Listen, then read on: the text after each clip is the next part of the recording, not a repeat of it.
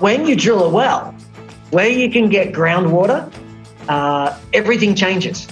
Because when you drill a well, it's not just you've drilled a well and it's finished. The well is the beginning. The well is the beginning of hope. It's their ability to build a future. It's the beginning of community getting stronger. Welcome to On the Ground with Samaritan's Purse, a podcast taking you to the front lines and behind the scenes of our work around the world. I'm your host, Christy Graham, and with just a few weeks left of the Christmas season, we thought this would be a great time to introduce you to a tangible and eternal impact that you can have on people around the world.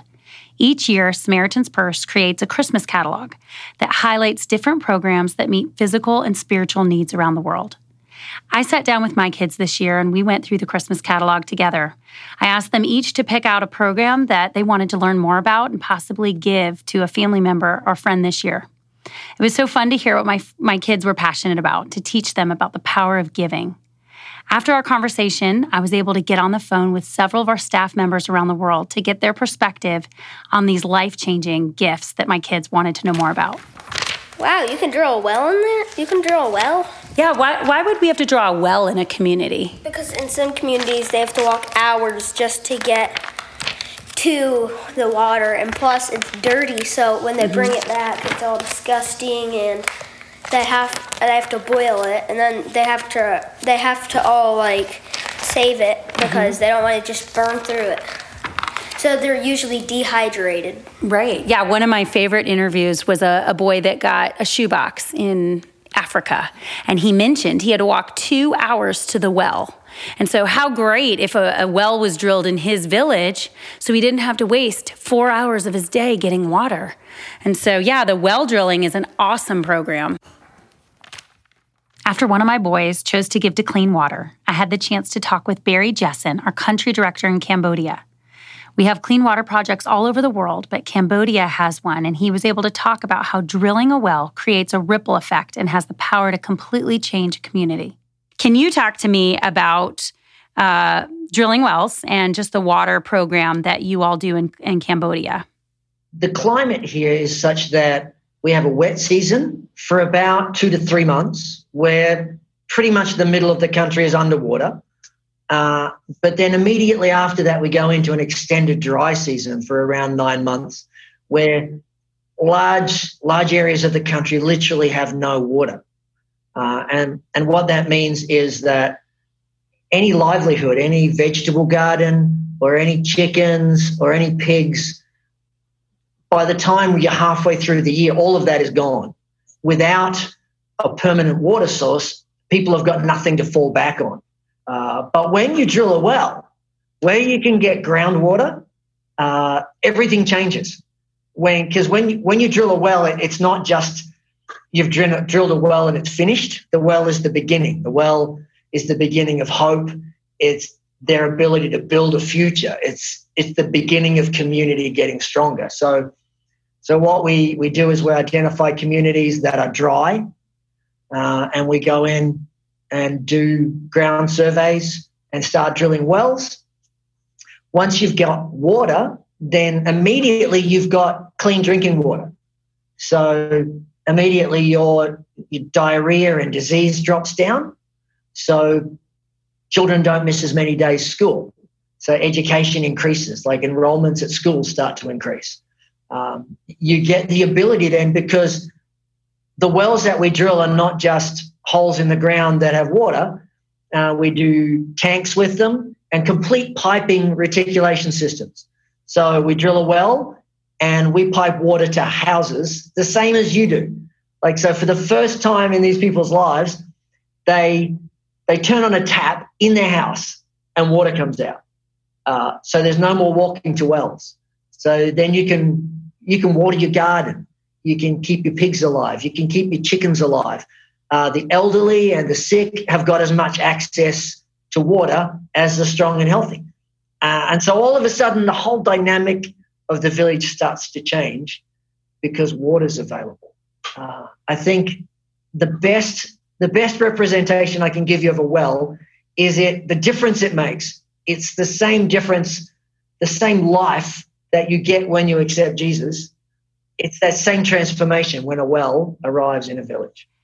I can imagine that transforms a village. And like you said, the effects are great. People aren't getting sick. People aren't, having to travel. And so it doesn't just give them water. It gives them hope. So you mentioned a little bit about how you choose the communities to put a well in. Is this all run through the local church? How do you find the communities that need a well? Cambodia is going through a process of trying to get the whole country access to clean water. So pretty much all the easy villages have been done. And so we go to all the hard places. That's one of the things we love about this program, because we can go into an area that doesn't have a strong Christian presence and explain what we're doing, and people look at us like we're crazy people. Like, you're not going to drill a well. It's not going to work. Other people have tried. You're going to abandon us like everybody else has. And we just continue working. We pray with them, even though they may not yet be believers. And then lo and behold, God over and over works a miracle and wells appear. Water comes up.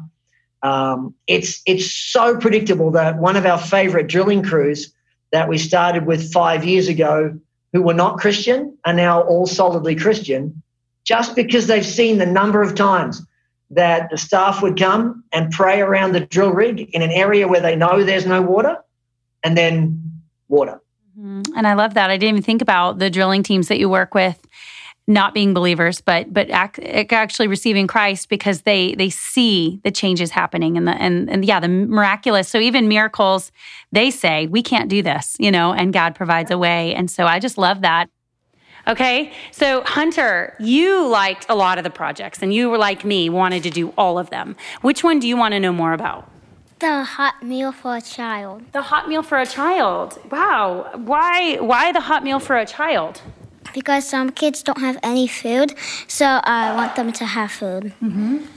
Yeah, and we've talked a lot about that here with COVID-19, and even kids within our state are hungry. And so your school, what does your school do for hot meals? In the cafeteria, they cook food, and when it's lunch, we walk in, and then we get our food. Mm-hmm. So your school's been really big on providing breakfast and lunch for kids in our county. But there's some countries that don't have schools like that, and they don't have programs that really want to get these kids hot meals and good nutrition. So you want to know more about that program? Yes. Mm-hmm. That's awesome, because you know what it's like if you have a hungry belly and you live in a cold place. That can be really hard. So a hot meal. So Samaritan's Purse has a program that provides hot meals for kids around the world. Eric Huxley, the country director for Colombia, told me more about how giving hot food to a child is making a significant impact. But what lately has been affecting Colombia has been the situation in Venezuela. So you kind of have to understand what's going on in Venezuela to understand why Samaritan's Purse is here in Colombia. So in Venezuela, as a lot of folks know, they've kind of been in a sustained economic decline for quite a while now, for at least 10 years. Since about 2015, over 5 million Venezuelans have left the country. So Colombia has really kind of borne the brunt of this mass exodus of folks from Venezuela. And a lot of the folks that are coming out of Venezuela are in desperate need of just basic humanitarian assistance. Food and clean water and basic medicine and basic healthcare. So that's essentially what compelled Samaritan's Purse to launch an office here in Colombia, is to set up right along the border and provide that humanitarian assistance to folks coming across the border. It brings tears to my eyes to hear that. And that's something that I want to talk to you about today, because I sat down with the catalog with my kids, and we were, shopping for our family members. And, I had each one pick out a program that meant a lot to them. And one of my kids, my 7-year-old, he chose the hot meals, and he wanted to know more about them. Talk to me about this program and how it directly impacts the families and the communities in Colombia. Mm-hmm. Yeah, definitely. In the current context here on the border with Venezuela, what we're experiencing is this consistent influx of migrants from Venezuela, and they're transiting through the border region where we're located, and they're carrying everything they have on their backs, and they're leaving a really desperate situation where they didn't have consistent food or access to food, they're hungry, and they're suffering from malnutrition. And so they're transiting through the border region, and they literally don't have the resources to produce their own food. And so what Samaritan's Purse is doing through our shelter network is we're working with these migrants in transit, and we're providing hundreds of them with hot meals every single day. To pull something like that off at the scale that we're working, we've provided over 200,000 beneficiaries with food since 2019. We've fed 200,000 people since 2019 through our shelters and our hot meal program. To pull that off, it requires a lot of organization. I often joke because my kids, before the pandemic, they would go out every Friday night with me to the shelter, and they would serve food. And they would get a great thrill out of that. They got to, put all the equipment on, the gloves that were way too big, and the masks that covered their entire face. And they, got to hand out the food. But I would always love to talk to them about all the work that the Samaritan's Purse staff here in Columbia has done to get to that point, to provide that meal to that migrant in transit. Creating a safe space for those women and children to be able to eat in peace and know that, all the risks that they might encounter out on the road when they're transiting weeks to where they need to get to go, that's all outside. They're safe inside the shelter. They have a safe space for their kids to run around and play, to color, and then more importantly, a safe space to just learn about the gospel, and just to see our staff doing all the work to kind of create an environment that not only is just kind of like well-run, logistically, but also is a warm and inviting environment where they can get a smile, a hot meal, a place to sit down, coloring book for their kids, and then to be able to get an encouraging word, an encouraging message. And that's just the staff kind of planting seeds along the way and seeing the incredible work of God kind of playing out in that context. And yeah, that's why I want to bring awareness to this program, because it might not sound like much, but it takes a lot of work and a lot of effort. Do you have a story of a child or a family that really meant a lot to you? I'm not sure there's many, but is there one you'd be able to share? Yeah. So, whenever I head to the shelter, I'm automatically drawn to the fathers. Like I said, I have 2 young children myself, 10 and 8. And so we get a lot of families that pass through our shelters, husband and wife, 2, 3, 4 kids. And so I'm automatically drawn to the fathers. It's something I can relate to. So I was there this past Sunday night, actually. I was at the shelter, and I was sitting with the family, a husband and wife, very committed husband and wife with their 3 boys. I think they were ages like 4, 6, and 11. And I was sitting outside of the shelter with them because they were waiting to, get into the shelter and then receive their warm meal. And they were super excited to receive the meal.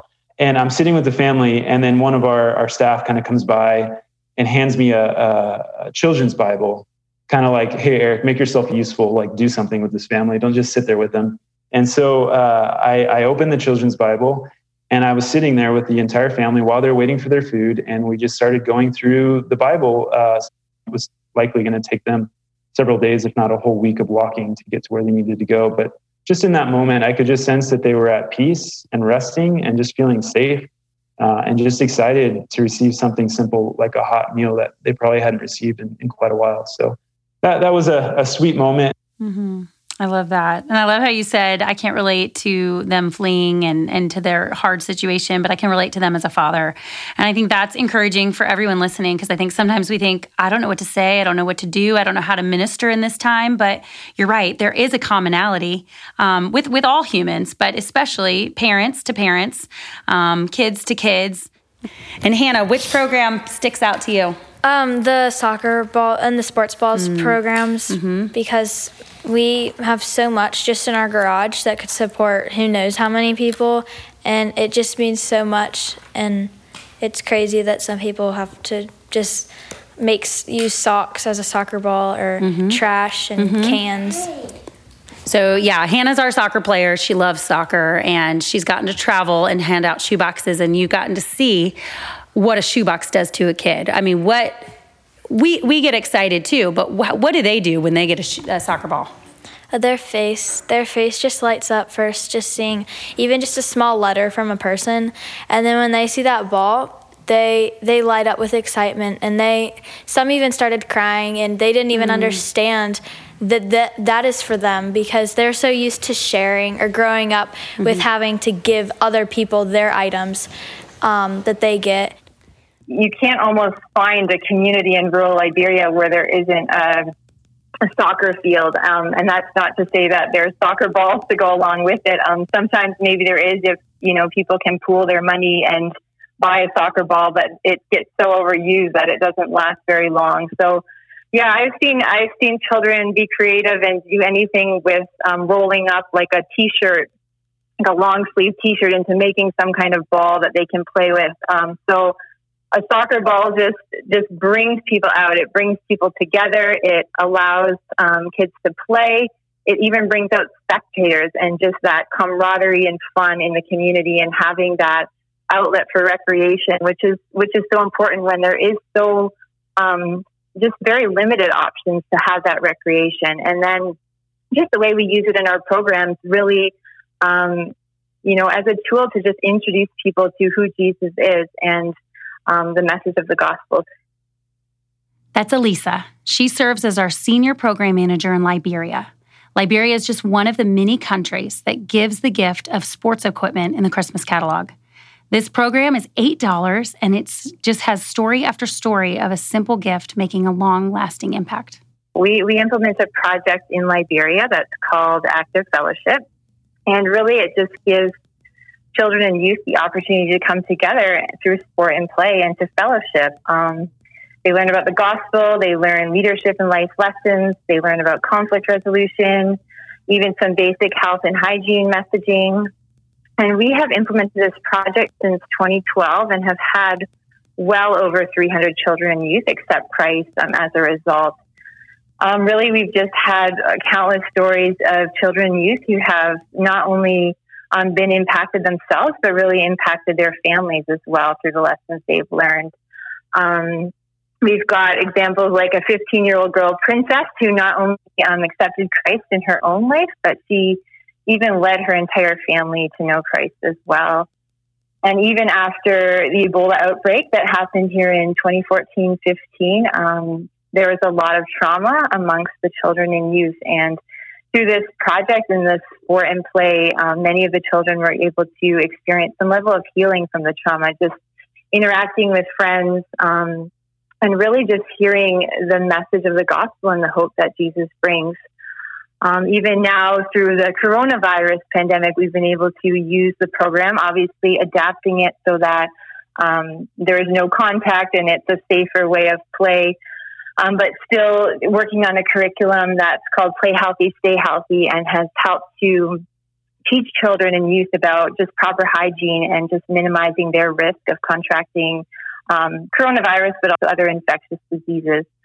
So really, all of this comes from just ball or sports gear, simple sports gear that have been donated and then have been then used to facilitate these weekly sport and play sessions with children and youth, and then have just been hugely impactful.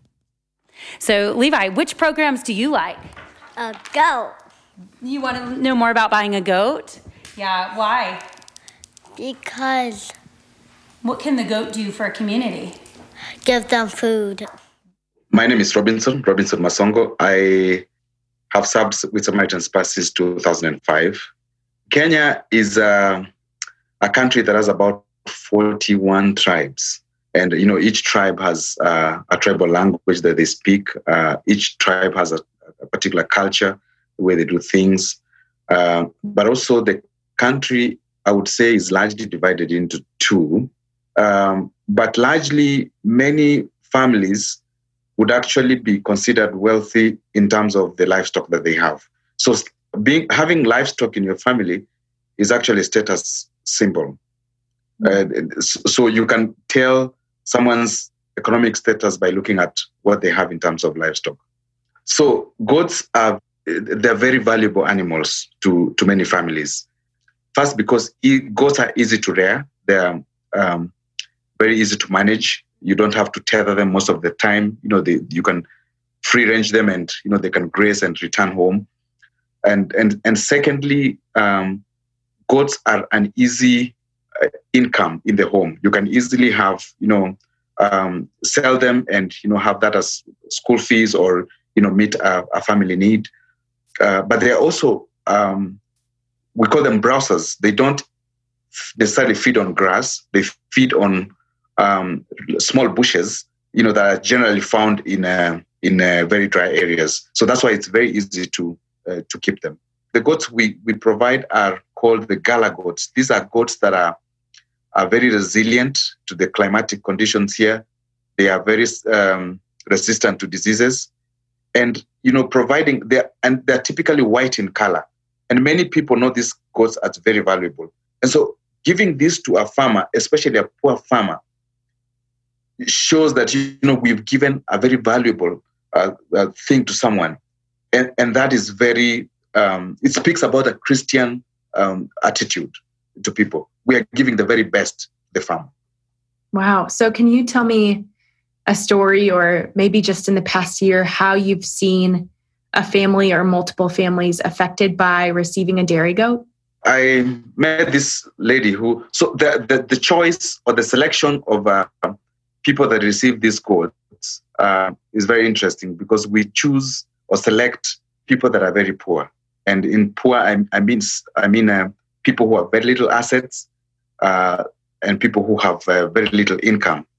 So I met this woman who has about 6 children, and she lived in a village where she had no assets at all. In fact, the assets she owned was the house, but it was a leaking house.